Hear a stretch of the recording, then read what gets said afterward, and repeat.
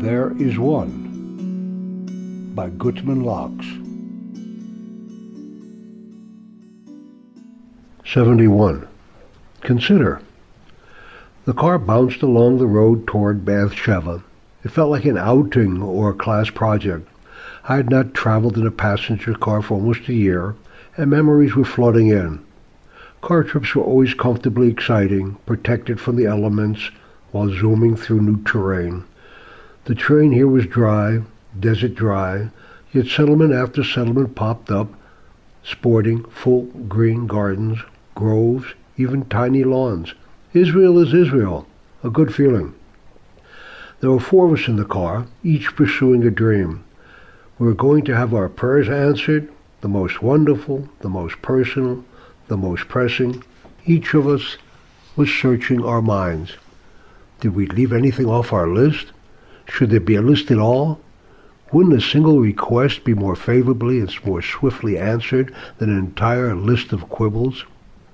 Would I ask an earthly king just for my life and be thankful? Or once I have my foot in the door, should I spill out all of my desires? The car pushed me first against the door and then back against Shmuel, my friend from the yeshiva. We smiled, feeling it a little too early to congratulate ourselves on our answered prayers, yet not wanting to show skepticism, lest it would affect the outcome of our journey. We each had an empty bottle to be filled with water when we arrived. It didn't make sense, but these things never do. 40 years, Baruch broke the silence. He was in the wilderness for 40 years, just like the Jews after leaving Egypt. I didn't feel like answering, preferring to stay in my mind, organizing my priorities, but Baruch was our host. It was his car, and I didn't want to offend him. He never came into the city, I chimed in. Shmuel's turn. His father was even greater. That was true, but it also dampened slightly what we had. Shmuel recouped. The day he walked into the village, it was like a holiday. Everyone thought the Messiah had come. The entire village stopped working and gathered around.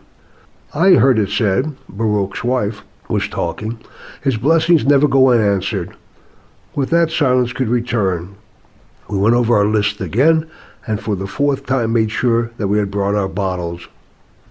The car squeaked to a stop. The building was smaller than I had imagined, but the crowd was not. We quickly filled our bottles with tap water and took our places in what looked like a crowded waiting room at a Mideastern airport or medical clinic. We waited and waited and waited. Then at last what pretended to be a line began to move. Then it moved swiftly. I entered the room where Baba Sali was lying down. His entire body was covered with a white sheet. He was over 90 years old, and apparently he really got up from bed. An aide took my bottle of water and my note. He held the water up over Baba Sali and read the note rather loudly into his ear. Baba Sali responded with a muffled Amen, and I was urged on and out. Phew, I thought, that's it? Hours of travel, hours of waiting, and seconds of seeing a white sheet? My mind would have liked to make light of what had just happened, but my experiences over the past years of searching had taught me better.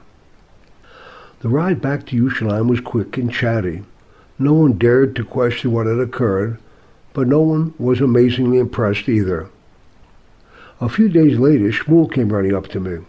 "You wouldn't believe it," he exclaimed. "I mean, if I had drank the water, having been there and all, then I could see something happening, but my son wasn't even there." "Shmuel, you have to give me more information. I'm not following you," I said. "All the way to Baba Sali," he continued. I thought, am I asking right? I mean, this sounds like such a little thing, but to us it's been a major problem. Shmuel stopped and looked at me as if I could understand. "Shmuel," I said in a tone 1 step under annoyance.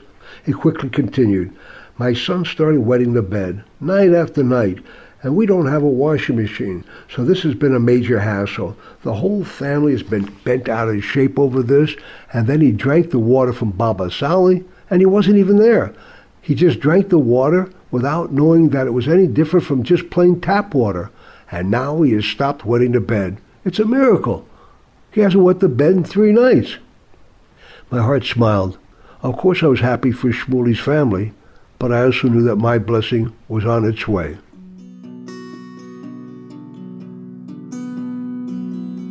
thereisone.com.